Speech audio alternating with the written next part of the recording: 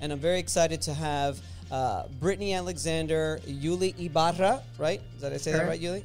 And Sasha Parker. The industry we're in is very male-dominated, so as females, we're bringing a different perspective. Being in the industry or being, and then people would ask me, like, what do you do? Oh, I work for public. Well, what's a public adjuster? And I could just... To me, that's one of the most important things about women coming into the industry is that a thing? Is that a question you ask any adjuster that comes on and you say, hey, look, this is what the job entails. Are you prepared to do stuff like this? You're going to have to be on the field. It's Miami, it's Florida. Wherever you're at in a ladder of success of whatever your chosen career or path is, I think it's important to bring people with you as you move up the ladder. I kind of found myself constantly explaining what I did or what the company I work for did, what a public adjuster was. Since I've done that, it has been, I have a renewed passion for everything. I don't know if you guys will nod your head or if you guys could agree, but I think what helps us become also better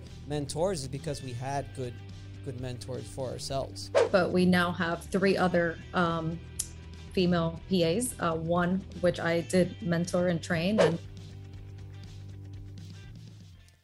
what's up, advocates? And welcome back to another episode of the Claims Game Podcast. What a special episode we have for you today, an all-ladies panel of Claims Game Podcast. Before I get into that, make sure that you follow us on Instagram, LinkedIn, and Facebook. Make sure that you go on our website, www.commercialclaimsadvocate.com, to find out everything that you need to know about my mentoring and coaching, about this book that we have for sale, that we're going to have for sale, about our live Zoom courses, and about our meetups. We have so many things going on, and you can get all of that information. And now we have an amazing free ebook that we're giving away that all you have to do is give us your email address. It's not an email grab. We are actually going to provide you with very valuable information in like a 35-page ebook that you're going to get if you leave your email address on the website. And what was I going to say is make sure that you follow this wherever you're watching. Make sure you like and comment on this podcast on YouTube, on Spotify, on Google Podcasts, and on iTunes as well. So let's get right into it. Today, we've got an amazing episode, all-lady panel of public adjusters and just insurance claim adjusters, because we've got an attorney too. So the first person that we have is Sarah Parker. Sarah Parker, I say this only about a very select few of people. She's one of the smartest people I know. She's an amazing public adjuster out of Minneapolis. Her company is Parker Public Adjusting. She's a motivational speaker. She is a mentor, and she is super, super intelligent. Make sure that you follow her on Facebook, because you could just send her a message, and I guarantee you, I promise you, I'm telling you this without even asking her. If you send her a message and you ask her a question about claims, she will answer you, okay? She's an amazing writer. She's got an amazing blog on her website, and you have to just check this out. So Sarah Parker, really great. Yuli Rodong is a public adjuster out of Miami, Florida, in Monarch Claims. Monarch Claims is a killer public adjusting firm in Miami, Florida. And the reason why I say it's a killer firm is because they've got everything laid out, policies, procedures, and an actual legitimate, a sophisticated way of not only running their business, but handling their insurance claims. If you look them up on Google, you'll see 5-star ratings and a lot of reviews, because they don't screw up. They represent their policyholders the way they're supposed to. And a big reason for that is Yuli and her team at Monarch. And then the last person is the famous, the infamous Brittany Alexander. You could get her, she's a lawyer.brit on Instagram. Really great follow, really great information. She has taken this attorney and litigation, insurance claims, law to social media with just great education, great knowledge. She's a public speaker as well. Her company is Premier Property Law. If you want an attorney for your claims, put Brittany Alexander on your list. You want her on your list. She's a killer attorney, very good at what she does, and just a lot of valuable information on social media. She's got a really great podcast as well. And that's what we got. I'm really excited. I've been wanting to do an all-female panel for a while. We finally did it, so I hope you enjoy it. We talk about everything from females in public adjusting to the claims process to get these claims settled and the things that we need to do to be successful as adjusters and in being victorious on these insurance claims. So I hope you enjoy this episode, a very special episode. And if you're a lady, you got to be watching this. So enjoy the Claims Game Podcast.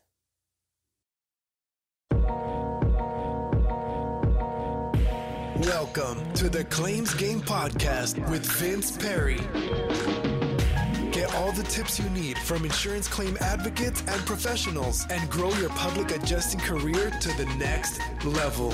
And now the commercial claims advocate, Vince Perry.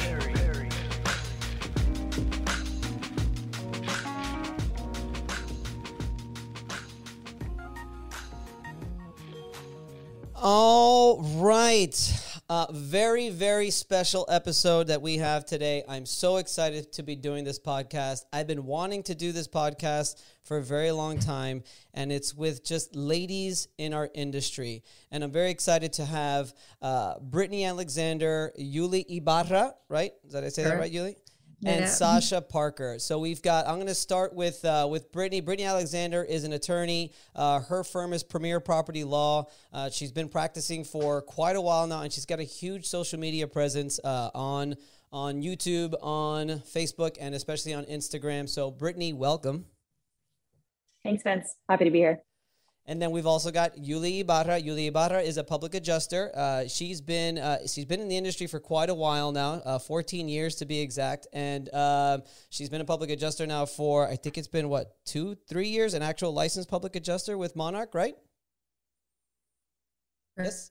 Correct. Yes, 2 years. Okay. Yes. And yes. Am I breaking up again? A little bit, but that's okay. She works for Monarch Claims, and she's just great. I've met her several times. I've been on a podcast. She's been on our podcast before. Again, this is the second time you're on the podcast. Yuli? Yes, thank you. Thank you. Glad to be back. And I'm just really happy to have just another female in the industry on this podcast. And then we've got Sarah Parker. Sarah Parker lives in Minneapolis, Minnesota. Sarah Parker is a public adjuster, and she's been a public adjuster since 2015. Mm-hmm. Yeah. She took our course, and she really stood out because Sarah knows a ton about what she's doing. Like she said, she's got a lot of great mentors. She mentioned that before we got on. And frankly, one of the smartest people I know. I'm going to say it. I'm going to say it, Sarah. Thank you. I'm very flattered. And Sarah's got a blog that she just started, so we're going to talk a little bit about that as well. But I think it's only right to start, I guess, since we've got ladies here in the industry. I'd like to start with sort of, one thing that we were discussing off air was, I think it was Brittany, you mentioned we need more ladies in the industry. And that's the reason why I wanted to do this, because I think I've told this to Yuli in the past, where I think that female public adjusters can be extremely successful in this industry. And that's for a couple of reasons. One of them, I think, is because the sales aspect of it. I think you go door to door, or you speak to a new client, or a client has just suffered a catastrophic loss, to have that female presence come in and tell them, hey, look, I'm a public adjuster. My job is to do X, Y, and Z. We can take care of you, and everything is going to be okay. I think that's extremely beneficial. But then also, negotiating with the insurance company, meeting the adjusters out in the inspection, where you could just sort of get that camaraderie with that person. You could bring that male sort of chauvinistic, weight down a bit. Say, hey, look, because I'll go to an inspection and sometimes they just kind of want to fight. I don't see that happening as often. I hope not. If a female public adjuster or female even attorney goes up there and does that. But anyway, I'm getting off topic, I guess, a little bit. Brittany, if you could discuss a little bit about obviously needing more ladies in this industry. Yeah, it even beyond, just in the field, just dealing with clients in general, right? So everybody brings a different perspective and different experiences to whatever industry they're in. And, the industry we're in is very male dominated. So as females, we're bringing a different perspective into this. So like my perspective coming into this was primarily to educate. So that's why I started my Instagram, Lawyer Brit, started educating people. So instead of just like, hey, I need to get out there and market and bring in claims, it was a lot of like, well, I think the first order of business is to educate people. And maybe that's just, a different perspective that I had, as a female in this industry, not knowing a single thing in the beginning, wanting to educate people first, just a different perspective. And if Julie, if you could piggyback on that, why do you think it's important to just have more ladies in this industry? Well, I definitely agree with Britt on the education part. And that's actually why we started, our podcast, was to educate homeowners, to advocate, for them. And I definitely do think that, us women, we bring, it's like a different kind of, I want to say like power, to the table and to the negotiations and everything. And I feel like we can do it the same as any other, male PA but I feel like we have, just in general, women, we have better negotiation, techniques. I don't know. I think it's harder for us to lose. I don't know if the other ladies um, agree with us, but I think that bringing that, to the industry, to other adjusters, I think they see that. And then of course we have a soft side, so we have to use that to our advantage, to help, our clients. It's like I said, I mean, a lot of times I'll get on the phone, even like I was saying, not forget in person, but even on the phone, I'll call an adjuster and we start going back and forth, and it gets a little hostile sometimes. Not to say it's not going to happen because you're a lady, but I don't know. I think sometimes I probably come off, I'll even blame myself at times. I probably come off as a little strong. And I do feel like just negotiating with the other side, speaking to them about your common interest, which is always the insured. Let's work together. Let's figure this out. I mean, I just think that, having just an understanding, and I just feel like women do have a little bit of a better understanding of seeing the other side, of having some compassion for the other side, whether that be with the insured, right, or whether that be with the opposing counsel, or whether that be with the opposing adjuster. Sarah, what do you think? EQ, I think. It's what? EQ, right? So women usually tend to have a higher EQ, emotional intelligence, than men. So that probably comes into play with what you're saying. No, 100%. Sarah, what do you think are some of the advantages? I really like what Britt said about the perspectives. I think that's one of the most important things about women coming into the industry. Is I do believe that everyone has something to offer, which is why I have a huge network that I bounce ideas off of all the time, because you can't be your own sounding board. And the more of a diverse group of people that you have, you're going to get a lot of different valuable perspectives on things, and that can only be good. So you were speaking about something earlier off camera, Sarah, about you have a good sort of group of mentors that you are able to look after. Absolutely. Oh, fantastic. Absolutely wonderful. I was talking about that in our course yesterday, about the importance of having a mentor. Like there's you need to know where to get your license. You need to find a place to educate yourself. You need to find a good firm. But honestly, on top of all that, hopefully your firm could provide it. But mentorship is very important. And I think the three of you, with the experience that you have become, I'm sure, mentors to others as well. Sarah, since you had brought that up off camera, could you tell me a little bit about your experience, not only having a good mentor or its importance, but also having the opportunity to mentor others? Absolutely. So when I first got my public adjuster license, no one would hire me, which I don't blame them for, because it was just this random person calling up, PA firms in my area saying, hey, I have zero experience in the insurance industry. Will you hire me? And, to hire a public adjuster, there's so much education that needs to go into that to be able to perform your duties effectively. So I don't blame them, first on. But I was forced to basically start learning on my own. How does this work? How do I help my clients? All of those things. So basically, I just started calling people. I'd look up XYZ law firm or find people online and call them and say, hey, I'm a new public adjuster. Can you answer some questions? You would be astonished about how receptive people are and how willing they are to help people who are passionate and excited to do the best that they can do. So I'm very much a product of some fantastic mentors that are still with me today and that I keep in touch with. When you mentor someone else, oh my gosh, I cannot, it's so beautiful. Let's just say that. So, when you mentor someone else, you revisit and you relearn things that you've forgotten, or just basic things. When you are teaching someone else, you are also learning. And not only with that, but I've had some of my mentees just, oh my goodness, just do some things that I'm so proud of. One thing that I always teach people is, just because someone says something doesn't mean that it's true. Find evidence, back it up. Where did you learn that? Why did you learn that?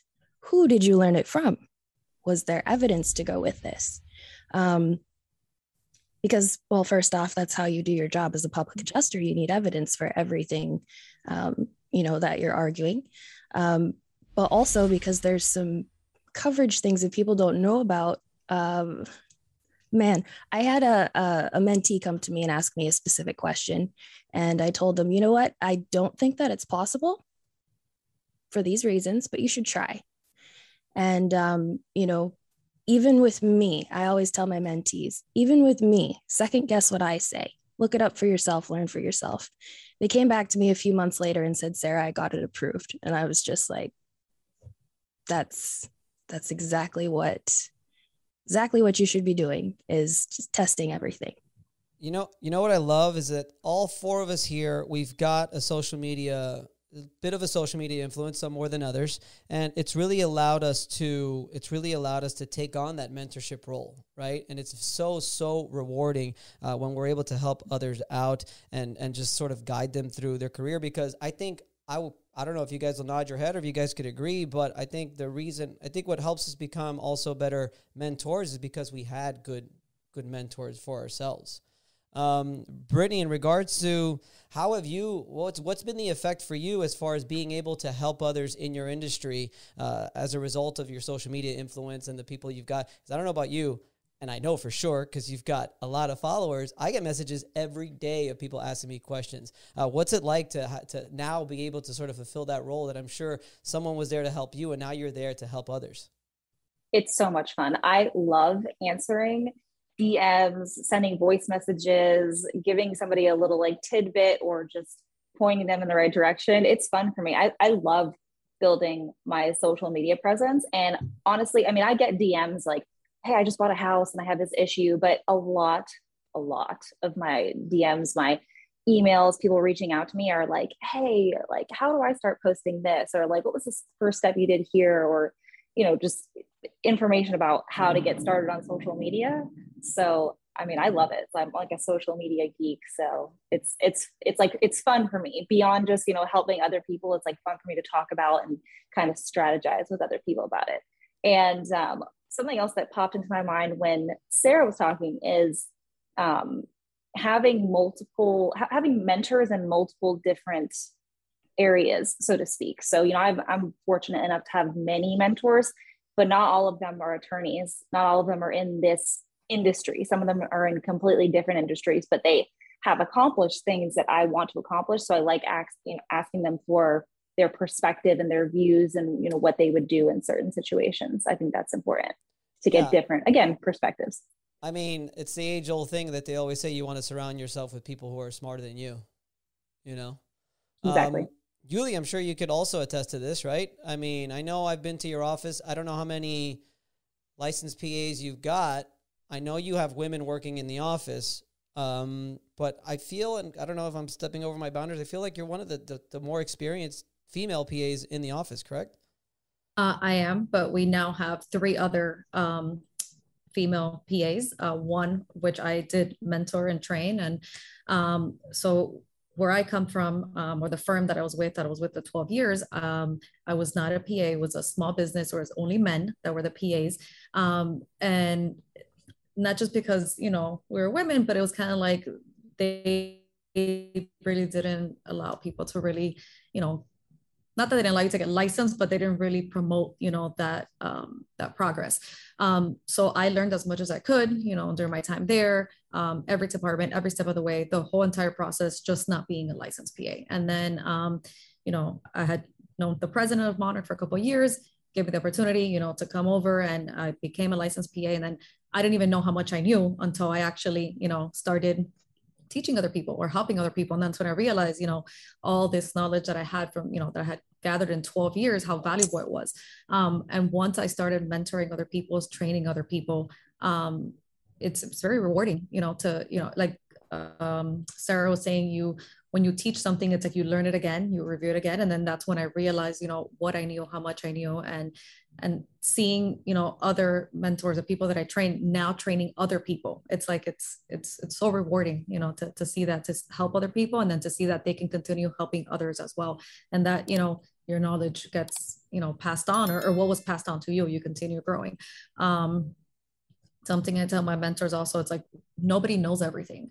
I don't know everything, nobody knows everything. in this industry, in this business, there's so many different scenarios. There's so many different cases. I still see cases that I've never seen in 14 years. I've never seen a case like it. So it's all about, you know, using your resources, whether you have mentors or just other people in the industry that, you know, it's reaching out to those resources before you know, make a final decision, or before you know, take a step, you know, it's reaching out, looking for help, asking questions. There's nothing wrong with always asking questions. We're all learning every day. We learn something new. Do you guys feel like you have a responsibility to try to bring up the industry and bring in more females? Sarah, you're nodding your head. Yes, absolutely. Yeah. Absolutely. Tell me about that. Or Yuli? Oh no, I was just gonna say I actually have an interview this afternoon, a Zoom interview with a potential PA candidate, and it's a female. So it's like excited different about that. Is that like you're like a little bit more excited about that? Not that you would be for other people. Is that a little bit different? Like, yeah, let's bring them on. We want to try to see if we can get that going. I mean, we do agree we need more females in the industry and in the company. I mean, I'm excited for any new PA that wants to learn, that wants to join the team, that wants to grow, but it's definitely exciting to know it's another, you know, another possible female PA joining the team. Sarah, you were nodding your head when I initially asked the question.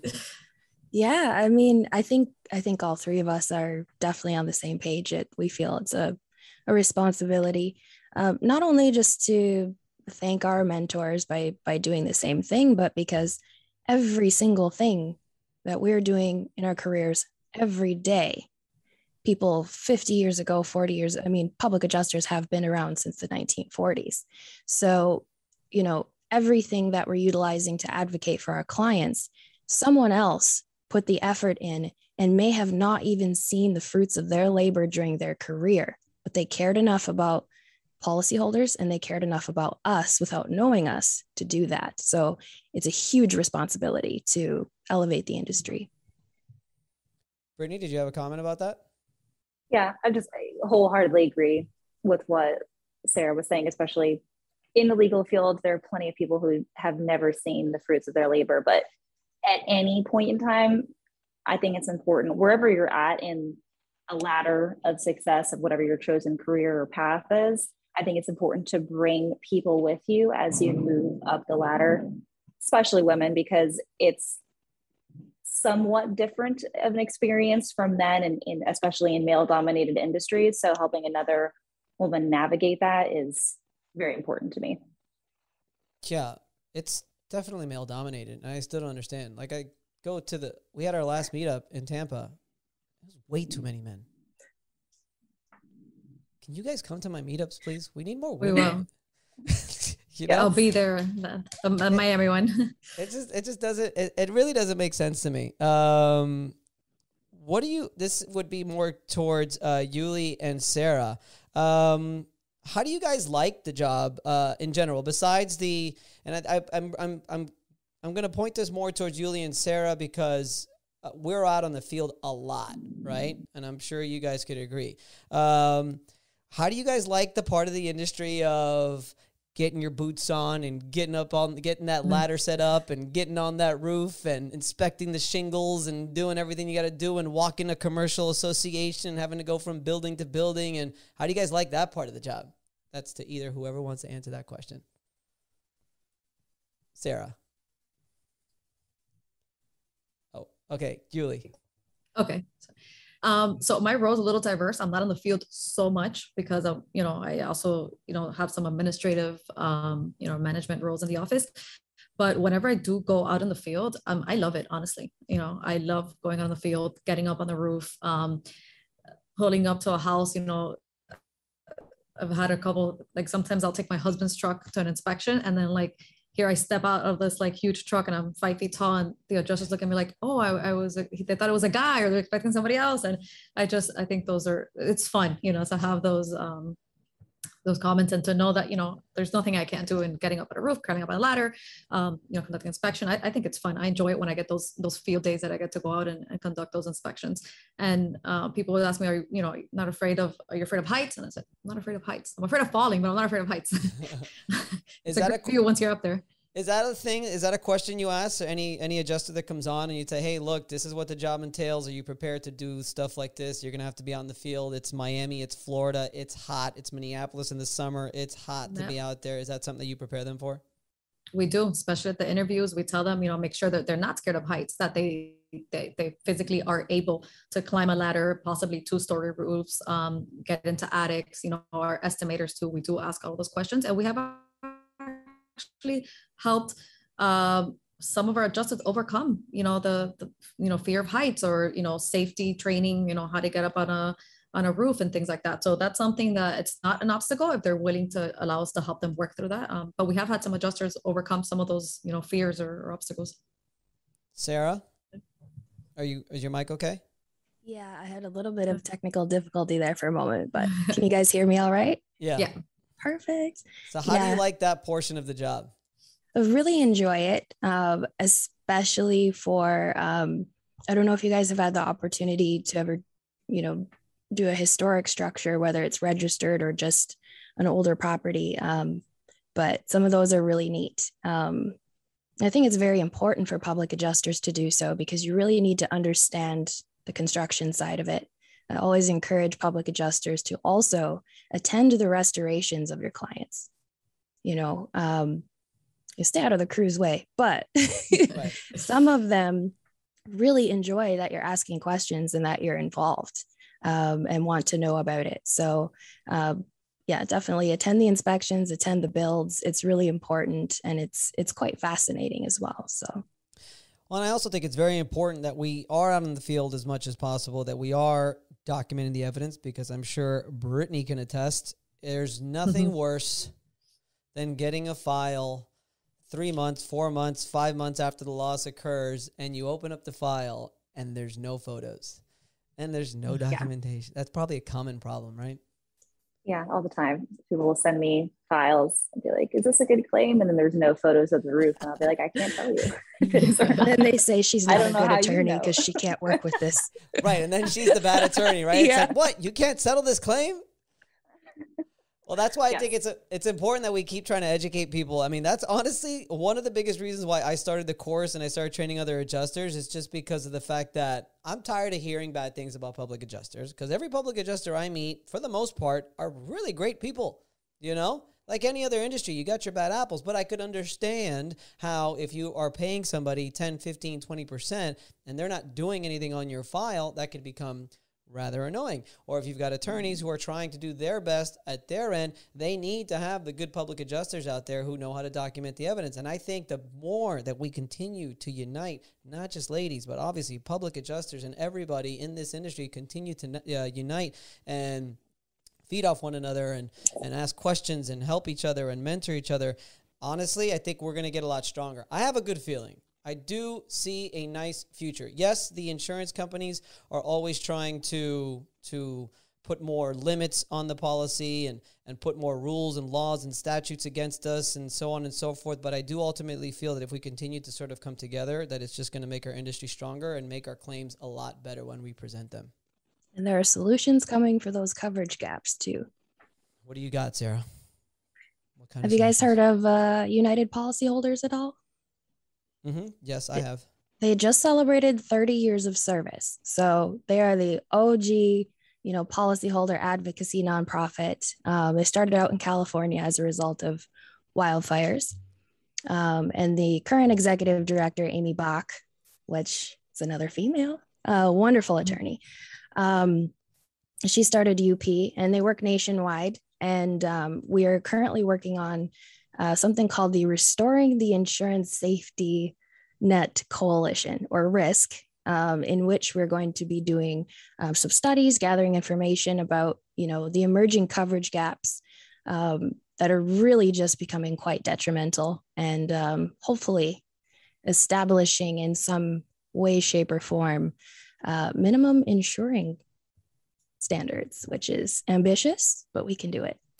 Yeah, so for those of you that don't know, we're on uphelp.org, and it basically says that United Policyholders, a nonprofit 501c3 whose mission is to be trustworthy and useful information, resource, and a respected voice for consumers of all types of insurance in all 50 states. We don't make money from insurance companies. We give you the straight scoop and guide you on buying insurance and navigating claims.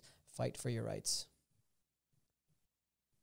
Yeah, I think that's awesome. We need more things like that. I mean, we need more things that, again, we're just doing whatever we can for the insured, because if they're trying to do it if the carrier is trying to do it against us and trying to make our lives difficult, ultimately they're only making the insured's life much more difficult, at the end of the day. So what's it like in your industry, Brittany? We're not attorneys. I already know that there's no women in the industry in public adjusting, unfortunately, not nearly enough. Just to tell you about the meetup, it was like ridiculous, like I said. What's it like in your industry being a female? I think it's not as uneven, which is fantastic. I had a deposition. This is probably almost a year ago now, but I had a deposition and it was on Zoom because everything's on Zoom now. And the witness, opposing counsel, myself, attorney for the homeowner, and the court reporter were all females. And so we were all sitting on it was like, and I had to comment on it. I was like, this is the first time I've had an all female crew for a deposition. It's great. And it just kind of set the tone for that deposition. Was really great, but it's not nearly as uneven. I work with females on the other side, and I know many other plaintiffs' attorneys who are female on this side as well. So it's enjoyable. I do like it. Do you think there's an advantage? Like a little bit of an advantage being a female? Somewhat, yes, because like we've been saying, this industry is still kind of male dominated. So I think there's a bit of a little understanding still when you meet with another female, because it's just like, hey, there's something common, right? Whenever you speak with somebody and you're trying to negotiate with them, first step is to find common ground, relate to them. So that's like the first thing right out of the bat, right? That they've had similar experiences as you've had in this industry, in law school. So it creates a connection right off the bat, which I enjoy. That's awesome. That's awesome. One of the things I wanted to discuss with all of you guys about, not just, I didn't want to just talk about female versus male industry, stuff like that. One of the things that I admire all three of you is that all of you guys are a part of or own a growing business. I know Brittany and I, we rely heavily on virtual assistants. I think Sarah also relies pretty on virtual assistants as well. I know the last time I spoke with Sarah, she was in the process of really growing her team. Yuli and Monarch Claims have a tremendous setup where they are not virtual, not so much virtual, but they have just an amazing setup, the way they've got their entire firm set up, policies and procedures, and everybody's role. Everybody understands what they do. Yuli, if you could tell us a little bit about Monarch and how you guys are sort of unique and what makes you guys different. Yeah, so we do have a team of 24 public adjusters. Most are licensed in multiple states. Florida, the Carolinas, Georgia, Texas, Louisiana, and then we have somebody who's like New Jersey, Nevada, so some other states. We're all in-house staff, so we don't have any virtual assistants, although we do have, we have our team in Louisiana, and everything gets handled here in the headquarter office in Miami. We do have also an office in Miramar, an office in Tampa. They're like, smaller locations. And the way we operate, so we're broken into departments. Everything's done in-house. We have an estimating team. Everybody's got their assistants, mortgage procedures handled in-house as well, marketing, all of that. So we have a very good system going on, and we've been expanding. As of recently, as we've been growing the office and expanding the team. And I think honestly that the advantage that we have is, and it sounds cliche, but our clients are really the forefront of our business. And this is something not that we say and that we advertise, it's something that's part of our culture. Vince, has met our team. He's been at our office, and it's something that we really, really make a part of our culture here in the office. The client is always the forefront, starting from, when a lead comes in, how the claim gets handled, by their adjuster, the service they receive in the office from the assistants, the follow-ups they get, the outcome, obviously, of their claim. But we really, really strive to put our clients first, to put ourselves in their shoes. And understand everybody's situation. We're dealing with people's, livelihoods with their homes, whether it be a total loss, in a hurricane, or, they're down a bathroom in a house, full of kids, or, a kitchen that's not working. But I think that what really sets us apart is you know, we make our clients our priority and we work every day, you know, towards that same goal. And it's worked out great. So it's extremely commendable. I've been to your office. I've talked to you guys a lot, and it's really amazing the whole setup you guys got. Because not only do you guys put the customer first, but you are a very family oriented business as well. And you could just tell that you guys all get along. You guys have each other's back, and it's just it just runs like a well-oiled machine. On the flip side, we've got Brittany, who doesn't have that kind of thing necessarily going on. And she's a little bit more my style, where everyone's pretty much virtual in their own, not only their own home, but in their own country as well. Brittany, if you could tell us a little bit about that. Not pretty much virtual, 100%. So we're like 100% remote. We do not have an office space. We need to meet with somebody in person. We get an office space we can meet them at. But otherwise, everybody is completely virtual. So right now we have a team of 12. 7 are, including myself, are domestic. And then we have 5 people abroad who are virtual assistants in the Philippines. And then, I mean, even across state lines. So we've got people working in different states as well within the US for us. So 100% remote, 100% virtual. I love it that way. I really do. I think that when you have a remote team, you almost have you have to like make a point. You have to actually try to connect people and talk to people. So it almost opens up communication more, so that people make more, you know, deeper connections or talking to each other more often than if you just like, you know, walked into an office one day and were like, hey, good morning, and, you know, just walked past somebody every day, which I enjoy. I like. Do you have any trouble building like company culture and like you guys getting along and just having that just sort of common goal, I guess?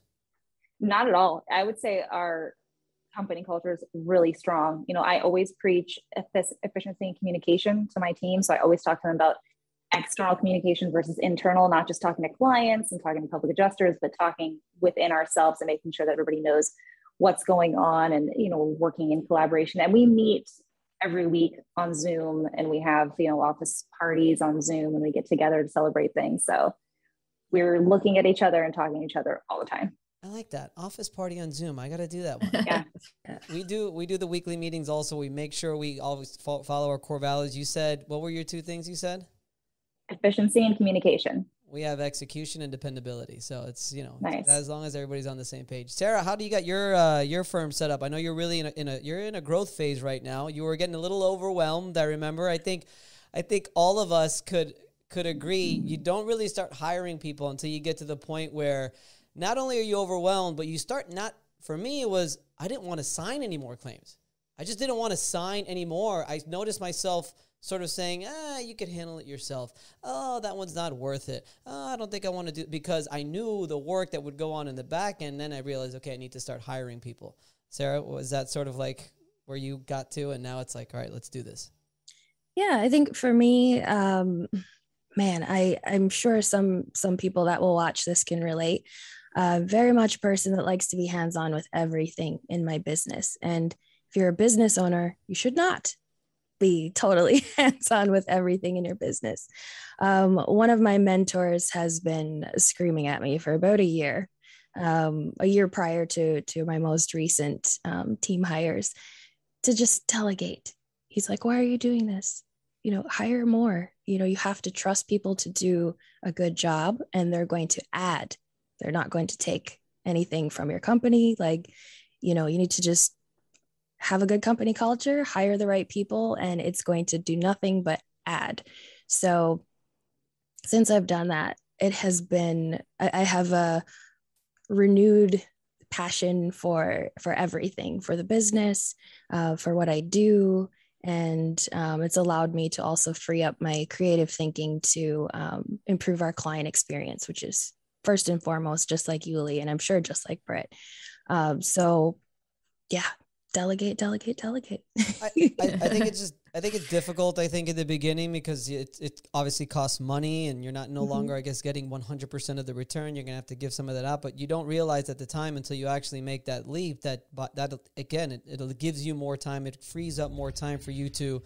That's a great comment that you said. I was going to say it frees up more time to sign more work and get more work, but forget that. It frees up more time to allow you to sort of hit that creativity portion of your brain to just sort of reset, rest. Okay, what else can I do to grow, and so on and so forth. I completely agree with that. And Vince, that goes back to who, not how, as well. You know, I had one of my mentors tell me, like, very early in my business, that once you know you need somebody, or you're, you know, essentially once you feel like, oh my gosh, I'm overwhelmed, I need somebody. Yeah, exactly. Yeah.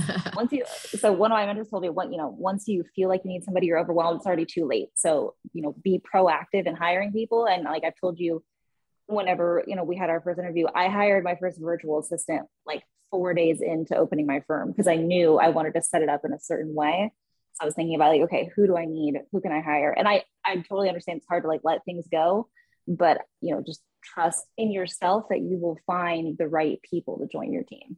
It's really good advice when you said to not wait until you're overwhelmed, because that's something that I have fallen into that trap as well. And luckily, it's just, I guess, subconsciously, we've actually made 2 new hires in the past 3 weeks or so. One of them was we need it. But then the next one was sort of like a customer support person that we didn't really need at the time. But you know what? Let's set that up now so that as we continue to grow and we're going to have courses and stuff and products that we're going to be selling online, there's going to be a lot more influx of phone calls. Why hire somebody then? Let's hire somebody on the front end to take care of that. So I agree. Another thing I wanted to talk about, back to the women thing, what would you tell, as far as public adjusters is concerned, what would you tell, what would you say for women to, like, how would you get started into this industry? What would you advise them to sort of, maybe to prepare themselves, or just, how about this? I'd rather pose the question, what do you think are the benefits of being a public adjuster and being in this industry? We could pose that to Yuli. I mean, my first advice would be just not to be afraid. Like, don't be afraid to try anything that you want to do. You know, if that be public adjusting, then don't be afraid. Try it, do it. You don't know if you're good at it until you try it. And if you have good mentors, like, you know, we're talking about the mentors, if you have a good support system, then you're going to succeed. You know, if it's for you, if you like it, if you try it. I think that, you know, the biggest thing with doing anything is overcoming fear. I think that's the most important thing. I'm going to get back to that question, but you made me think of a better question. Yuli, you first. How in the hell did you become a public adjuster? And why did you want to become a public adjuster? So what's your story? Yeah, my story is, and I think I touched on a little bit earlier. So I studied public administration. I thought I wanted to be a public servant. I worked for a municipality for 5 years, and I went to work for the state of Florida for about a year before I got into this industry. And it was just completely random. I didn't know what a public adjuster was. I was still in college, and I got a call from an ex-coworker of mine who had gone to work with his cousin, who was a public adjuster, and told me they were hiring, and he thought it was a great fit. And I was like, I don't know. It was just an opportunity. I wasn't even looking for it. It kind of just, you know, came to me. And that's how I got introduced into the public adjusting world. And then slowly, you know, 12 years later in that company, I learned, you know, every aspect of the company, every part of, you know, the business, the claim process, and, you know, appraisal and all of that. And so being in the industry, or being, you know, and then people would ask me, like, what do you do? Oh, I work for what's a public adjuster? And I just kind of found myself constantly explaining what I did, or what the company I work for did, what a public adjuster was. And so a couple of times I considered becoming a public adjuster. I graduated, you know, got my degree in public administration, decided I didn't want to go back into that, you know, field. I'm sure that's happens often. And then, so a few years ago, I met Edgar, who's the president of Monarch Claims, and he kept telling me, you know, even a few years before I joined Monarch, you know, could become a public adjuster. And I had so many family and friends that I would refer to the company I work with, because, you know, if you know somebody who works somewhere, you need their services, why would you call anybody else? Can you guys hear me? Yep. Oh, sorry. Yep. My internet said it was a little unstable, so make sure you don't lose me. So throughout those years, I just unknowingly created this huge network of people that would just keep referring clients to me, that I would refer to the company, and they kept referring to me. And so when I finally decided, you know, to do this and come up with Monarch and public adjuster, those people kept calling me, you know, and that's how I didn't even know I had created this huge, you know, database of clients. And I honestly, I don't advertise. I don't personally, I don't constantly look for new clients. It's all based on referrals of all the people for the last 14 years that have known what I do, the industry that I'm in, that keep calling me, that refer their family, their friends. And that's how I got into the public adjusting world. That pure coincidence. I tell everybody all the time, like, I can teach you everything there is about claims. I can teach you how to properly take photos, how to put together an estimate, how to sketch a house, how to scope a loss, how to follow up with the insurance company, how to gather documentation, how to do all this stuff. But you're not doing any of that stuff if you don't have claims. Exactly. So, you know, that goes back to the EQ of people trusting you, knowing you, and feeling comfortable to actually proceed with that claim. Sarah, what was your story? Why public adjusting? So weird. Well, I've got a question for you too, Brittany. So you're next.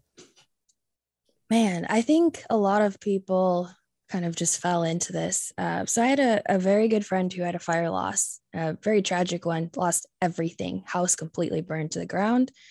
And she had hired a public adjuster, and unfortunately it was a nightmare experience with both her insurance company and her public adjuster. So being with her and supporting her through that whole experience,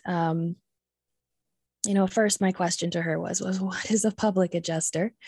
And she told me, about it and everything like that. And she's like, I think you could do better.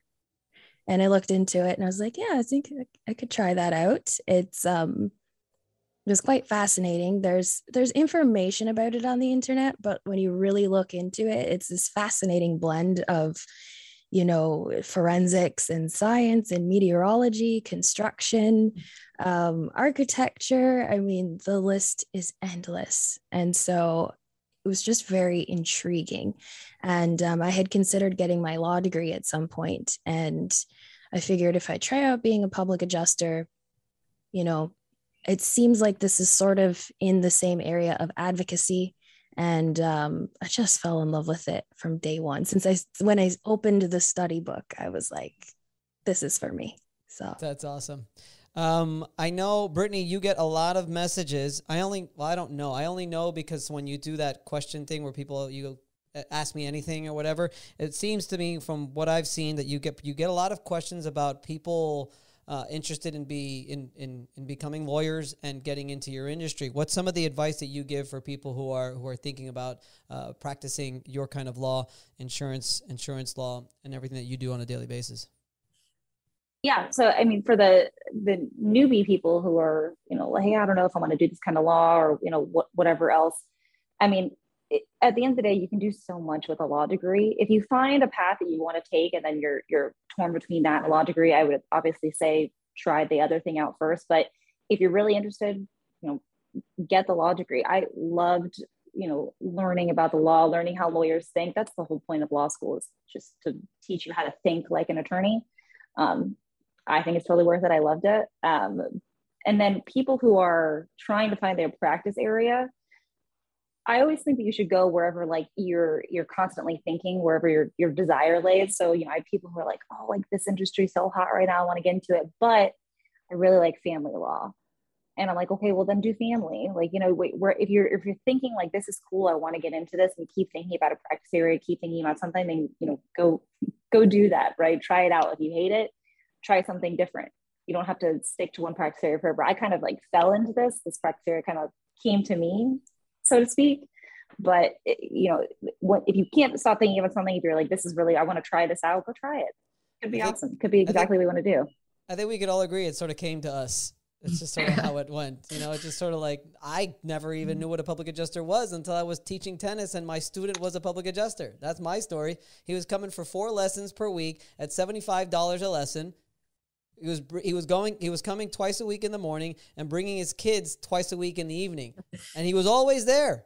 I'm like, where do you find the time and the money to do this? He's like, I'm a public adjuster. And I'm like, what the hell is that? So I did a little research and I found out. Well, what about you, Yuli? What's some of the advice that you would give for, let's go with a woman who's on the fence thinking about it. Do I want to become a public adjuster? Is this something that I want to pursue? Do I want to get into this industry? What's some of the advice that you would give? I first have them, like, what are the reasons you want to get into it? Like, what do you like about it? Is it, you just, the money? Yeah. Right. It's the money, but then you have to see like, what's the work? Do I like the money that's going to give me the work? Or am I just going to do this? You know, is it just going to be a job? And, you know, it's going to, because a lot of things could, you know, make you money, but do you like, you know, so try it out. Speak to other public adjusters, interview other public adjusters, watch some podcasts, you know, educate yourself, and find out, what does the job entail? Is it something that I would like, that I would enjoy? The money will come. And, you know, we hear that all the time. It's not the only industry where you could make a lot of money, but is it something that you think you would be passionate about? Would you enjoy it? Would you enjoy helping, you know, homeowners, and the process that it takes to help? Because you know, may want to help, but, you know, are you going to enjoy the process? You know, retaining clients, that's a big part of our job, is looking for clients, you know, the sales part of it. So you have to kind of look, you know, educate yourself on every aspect of the career, of the job. Like I said, interview, talk to other public adjusters, find out if it's something that, you know, you think you would enjoy, and give it a try. Again, just try it out. You don't like it, then on to the next, you know, but give it a, you know, find out and give it a chance. How about you, Sarah? What's some of the advice you would give for somebody who's on the fence, who's really thinking about it? Man, I'm not sure. So I'm very much an all or nothing 110% like take chances person. So if they're on the fence, I don't know that I can help them. Just go. Just do it. Take the leap of faith. Try it out. Yeah. I mean, I think it's a great industry. I've been doing it for a long time. I got into it because I always wanted to be a sports agent. That was like my dream. I wanted to be a sports agent. And then, unfortunately, I found out that most sports agents are actually attorneys. And I was never good at school. School was never my thing. I was always good at, when they gave me my grades, you know how the week before your report card came out, your teacher would give you your grade and what you're going to get? In that week, I would get all of my grades changed up one letter grade by the time the report card came out. That's what I was good at. Hey, what can I do, teacher? What can I do to get my grade up? Do I have to do a little extra credit? What can I do? Da-da-da. So when it came down to actually finding out, and I was a sports management major, I found out I had to go to law school to be a sports agent. I tried. I took the LSAT, didn't do good, realized I didn't want to do this. When they told me about public adjusting, I actually found a blog that compared a public adjuster to a sports agent, and that was it. Oh, wow. The rest is history. Because that's what we do as public adjusters. No, we are not attorneys, but we are representing our clients. We're gathering the facts, we're gathering the evidence, and we're trying to negotiate on their behalf to try to get them as much money or what they're deserved on that insurance claim. Does anybody have any comments in regards to just, I guess, I don't know, I kind of ran out of some questions. Can't think of anything really good here. You mentioned something, Sarah, about evidence. One thing I think is great about Sarah, how she compared her public adjusting to, what'd you say? A little bit of forensics, a little bit of architect, a little bit of... You take this industry, you take this to a whole other level. Brittany, I'd love for you to see one of Sarah's files one day. Me too. I'm like looking forward to reading her blogs. So, Sarah, so I guess I should have also talked about why I have each of you on here. I'll start with Sarah. One of the reasons why I have Sarah on here is, like I said in the beginning, she took our course, but Sarah fascinates me. Sarah's very, very, very smart. And she takes her claims to a whole other level, a level even above mine. And I do my best to get experts. I get expert documentation wherever I can. I do my best to try to get the claim resolved. And again, provide all that documentation to try to get resolved to, frankly, Brittany would, I'm sure would agree anyway, to try to avoid having to go to litigation. If I need litigation, sure, obviously it's there. And still a good amount of my claims end up there anyway. But Sarah has a way of really digging into the policy, reading that policy language, looking at that and that or that could really change the definition of what they think is defined in the policy as to what is not. And then also building codes is something that Sarah is very involved with. I don't have a specific question, Sarah, but could you tell us and enlighten us a little bit about sort of your style as a public adjuster? Yeah, so my style, as it were, of being a public adjuster essentially developed from necessity. So I very much believe in putting myself in uncomfortable and new things and situations continually, because that's how you grow as a person, see what you can do. Every person, the potential in every person is, limitless. So I'm always pushing the envelope. But in addition to that, I'm in a state where you do not win attorney's fees if you are a policyholder. So if I would like to stay in business and be effective for my clients, the buck stops at me. I am the expert. There is nobody else. There's no cavalry coming. There's no attorney coming for a lot of them, especially for my residential clients. So really, mainly out of necessity. We also don't have the wealth of third-party experts that other states like Florida do, or East Coast, California, Texas. We simply don't have a lot of those professionals available. And if they are available, they're typically going to be most cost effective because they're very expensive, because there are only a few on commercial HOA multifamily claims. So really, if I just had to learn it.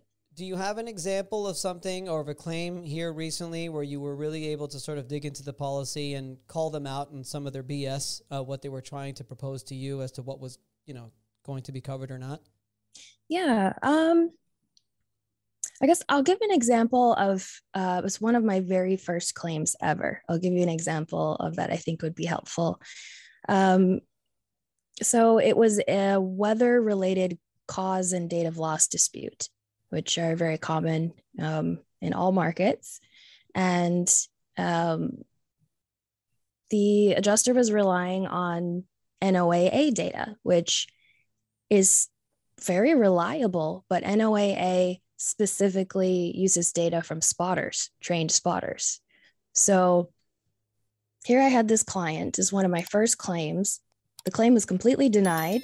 And, the adjuster saying, well, there was no hail on this date. There was no wind on this date at this location. And so just my mind is definitely geared toward why and finding an answer. So why? So I started digging and I found, I said, okay, well, where does NOAA, I asked the adjuster, where did you get your data? And he said, NOAA. And then I went to NOAA and I said, where do you get your data? And they said, you can go on their website. And I also called one of their meteorologists and asked them as well.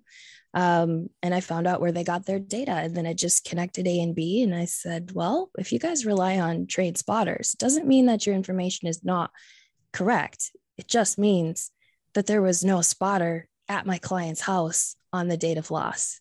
And then all it took was for me to order a meteorology report from a meteorologist, not an algorithm, to produce, it's called forensic meteorology. It basically piece together likely weather events on that date of loss. So, and I was able to get that approved. So it's just really digging into why, and is there information and facts to back that up?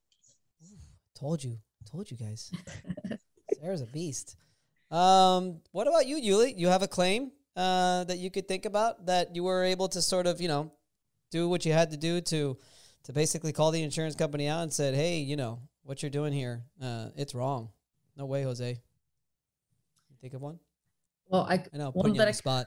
No, it's fine. I'm thinking of one recently that we had, and it was after Tropical Storm Eta, and it was a denial. So one thing that we like to do is we always attempt to overturn denials, and we have actually been very successful at those. Because, also we like to gather our information, everything in advance. We don't show all of our cards, So once we're presented with a denial, then we go back in the claim, review everything and see if there's anything that we can point out. And so we had this one particular claim. I'm not going to mention the carrier, but it was denied. And they said, so it was wear and tear, typical. And so the homeowner had purchased the home. I think it was maybe like somewhere close to a year before, pulled home inspection reports, things like that.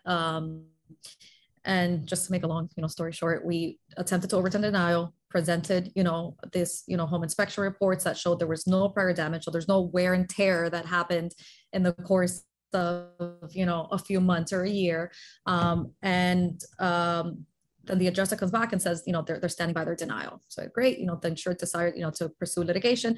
And remember the day that the insured signed the retainer with an attorney, I got a call from a newly assigned examiner saying, they have reevaluated, the case and our request to overturn the denial, and they were issuing an undisputed payment. So from a denial, the undisputed payment was somewhere around 33,000. Then of course it went to appraisal. The final appraisal award, which went to umpire, was signed for $119,000. So this was a denial to undisputed all the way, to an umpire, but it was settled for $119,000. That's awesome. Yeah. So we love those. Yes. We say, the client, they could have spent another 2 years, with and their ceiling had collapsed. So this is, it was a big case where the ceiling collapsed in their living room. They're obviously $120,000 worth, of damage. It was a big claim, but it's just so unfair to see how they would deny something, or they would attempt to at least deny it, and see how far us as public adjusters are willing to go, and how far the homeowners are willing to go as well, because sometimes they tried, to bank on maybe the insured will get desperate and they don't want to wait, and they'll settle first for less. So we were able to overturn that denial, and that's something that we're very proud of. Yeah, that's fantastic. I think here in Florida we have a little bit of an epidemic as public adjusters, where we're so used to seeing a denial, handing it off to an attorney like Brittany, like, go ahead and take it, when we don't really even give it a shot. We don't even give it a try. Like, hey, what can we work with? Sarah does not have that, benefit to just go ahead and do that. She's going to have to really dig deep and figure it out and try to find the coverage if it's there. But, obviously in Florida, I think we need to step our game a little bit, because I'm sure, Brittany, you could agree, if we do get a denial as a public adjuster and we give it a shot to try to reverse it and they stick with it, if in our shot that we give, we provide documentation, we provide evidence that supports our argument, and whether or not they want to stick with their decision or not, I think, Brittany, you could agree, it's going to make your case a lot stronger now, where you're like, look, you guys denied this claim, but my public adjuster already provided more than enough evidence to prove that this case needs to be paid. Right. But I will say that sometimes, even if you exhaust all your options, you've done everything you possibly could, you handed off the attorney, sometimes it's helpful. And I'm thinking of one specific case, an Irma case, really nice older couple, huge property, huge ranch house, barn, several acres. They had horses, and it was denied. Went to litigation. We ended up actually getting the field adjuster's photos. And I mean, there were like 500 photos. And of course they gave them to us in a jumbled mess and all these files. But there was one photo where a tree had hit like a corner of the roof. And that was literally all we needed to overturn the denial and get them, $150,000 to get the roof replaced and fix everything else. So sometimes necessary if you're not getting all the information, and if you've exhausted all your options and you've given all your information, there still might be something out there. But yes, I completely agree. And what's the advice you'd want to give to public adjusters to make sure that they're doing the job that they're supposed to be doing, so that in the case the claim does get denied or whatever it is and you take it, you have a nice solid case to build on? What's really helpful for us is if the adjusters take notes, like very copious, detailed notes about everything that's going on, not just even a timeline. I love timelines when they're given to us, but something about, hey, this adjuster said this, or, this person was only in the attic for a minute and a half, only popped his head in. There's little details like that are helpful. If it's denied and it comes to us and we have to start taking depositions, we can then use that information to get deeper into what we need to know from the field adjuster, the corporate rep, whoever, we're speaking with. Sarah, can you record without the other person knowing in Minnesota? So in Minnesota is a one-party consent state, but we don't utilize that. Many do, but we don't. I'm just asking because I want to go back to Brittany. I heard somebody explain to me the other day, hearsay. I like to note take the file as soon as possible, as soon as we have an inspection. My strategy, because again, I told you guys from my writing, I don't like to write too much. I'll send a voice note to my assistant and she'll put it into the notes. But there is a factor. It does affect if I note take that inspection a week or a month after, as opposed to on the day of or the day after, correct? Yeah. I wouldn't try to submit your voice memos or your notes, as evidence. It's really for us to know what we need to be asking about and looking for, so we can help build the evidence for the case. But, from any kind of standpoint, if you're taking notes, I would do it during that time. So if I go to an inspection, doesn't matter whose inspection it is, I'm taking notes furiously through the entire thing, because I know that 15 minutes after, an hour after, a day after, especially a week after, I'm not going to remember 80% of what happened. Yeah. And then it's not admissible, right? Anyway? None of that is actually admissible. But it's discoverable. Discoverable, maybe. Not my notes, possibly your notes. I'd still fight that. I want to go to you guys individually. We don't have too much more here. Some of the stuff that you guys are doing to help grow your business, I'd like to go, I guess, one by one. Some of the things that you guys are doing as business owners to help grow your business, grow your brand, and try to take your job and take your sort of profession to the next level. Sarah, I'd like to start with you. Where are you going now in regards to, I guess, online, social media, in person, whatever it is? What are some of the things that we could look forward to from Sarah Parker? Oh, well, along the policyholder advocacy and just basic policyholder education about insurance, because people really just do not understand anything about insurance. Most of their education comes from, advertising. So you're going to have a lot of that, we're going to take great care of you, all of those things. But even when I tell clients, your policy is a contract, they're like, oh, I didn't think of it that way, and the bar to entry with this knowledge is quite high. I've had quite a few clients that are attorneys or lawyers, very incredibly intelligent people that are like, look, I don't know this area of law. I'm going to hire you as my expert, and I'm going to rely on you because I know enough to know what I don't know. So, and I don't want to mess it up. So we're really, really ramping up the education piece of it. We're going to be curating policyholder resources. I'm going to be in my blog. I have all kinds of, policy excerpts and things like that people need to be watching out for. And then also with the policyholder advocacy piece, you're going to see a lot of me with volunteering with United Policyholders, especially, as long as a couple of other groups. And I already volunteer 300 hours per year to policyholder advocacy, and I have for 4 years straight. So, but you're going to see some concentrated efforts and some neat things coming. So that's awesome. Sarah, where can they find your blog? It's not out yet. Yep, it's okay. There. It is a PPA claim. That's Parker Public Adjusting, ppaclaim.com/blog. And we have the Claim Pulse blog. And you can also follow us on social media. We will be having, if you prefer not to read the long form blog, and they will be long form. If any of you who are watching are familiar with anything you've seen me write, you know that I am not light on the words.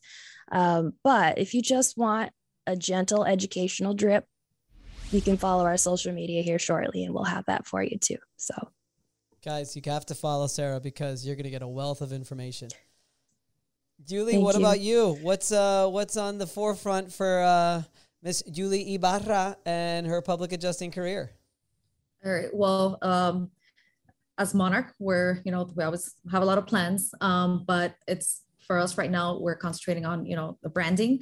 We're already in multiple states. So we really want to, fine tune those processes and be, a national public adjuster, being able to offer services, nationwide, and just kind of like streaming, the services that we offer and transferring that from here, from our headquarter office into other offices as well in other states. So, still very early on, we're just in 2 other states, but our goal is to expand and offer services. Well, you guys got it in place. Another book that I rave about is called the E-Myth. E-Myth Revisited is the newer version of it. And what the E-Myth talks about is about basically putting your policies and procedures so tight from A to Z that you could literally take your business, and whether you want to sell it or just give it to somebody who doesn't know the first thing about public adjusting, they can take these policies and procedures and run a successful public adjusting firm. And the reason why I bring that up is every time I talk to Edgar or Yuli or it's about Monarch, that's like, in my opinion, what they really specialize in, and they've got it tight, and it's fantastic. So I think you guys are going to be extremely successful in going like that and doing that. Thank you. And Miss Alexander, Miss at Lawyer Britt. on IG, on Insta. Lawyer.Brit. Lawyer.Brit. You couldn't get Lawyer Brit? Didn't look as good. Oh, I see. It's all a part of the branding. But I do have a trademark, so anybody listening, you cannot use Lawyer Brit. Of course you do. Like any other attorney, of course you do. What about you, Brittany? What do you got in the fall? I'm sure you got a lot of plans. What's some of the things that you've got sort of to look forward to? Yeah, so I am really looking forward to some events that are happening at the end of this year. Roof conference, educational. I can't wait. Commercial claims advocate Miami meetup November 19th in that Miami. One too. Okay. Going off what Sarah was saying, so yes, people are very undereducated about insurance. I've tried to combat this obviously through social media, but what people don't see behind the scenes is for all of our clients, the people who have signed our contract and we are working on their claim, they have access to what we call the Litigation Success Guide, which is a library of videos that explain, specifically litigation, but insurance litigation. So, I can tell a client, I can send an email and say, hey, just an update on your case. We've got defendant's motion for extension of time to respond to our discovery. And they're going to say, that's gibberish. What does that mean? And so we've collected these, I'm recording these videos to explain, well, this is what a motion for extension of time is. Here's how that works. Here's how it affects discovery. Here's what discovery is. Here's how you prepare for your, engineer's inspection or your deposition. So educating like crazy, because this is, it's a frustrating, sometimes somewhat scary time for a lot of our clients because this is their home, they've got damage. They don't understand why their insurance company is not paying. So trying to provide as many resources as possible to educate the client. We have plenty, but I can't wait to record more. Awesome. Education is key, right? It's so important. I still meet people. What's a public adjuster? What's a public adjuster? They just don't know anything about our industry. Ladies, this is awesome. Thank you so much for coming on. You three are true leaders in this industry, not just on a female standpoint, although I just was excited to have 3 females on the podcast. Just in general, you three are significant leaders in this industry, and I'm just really happy to have had you on. Thank you guys so much for taking the time to come on, sharing your story, sharing your knowledge and expertise in this industry. And I truly feel that the 4 of us will continue to build on this relationship. Anything that you guys need from me at all, I hope you guys know that I will be there, whatever you guys need. And I hope the same goes for you guys as well. So yeah, thank you guys so much for coming on. That was fun. Yeah, thanks, Vince. Thank you for having me. Pleasure to meet you guys. Nice meeting you, ladies. Likewise. Nice meeting you guys as well.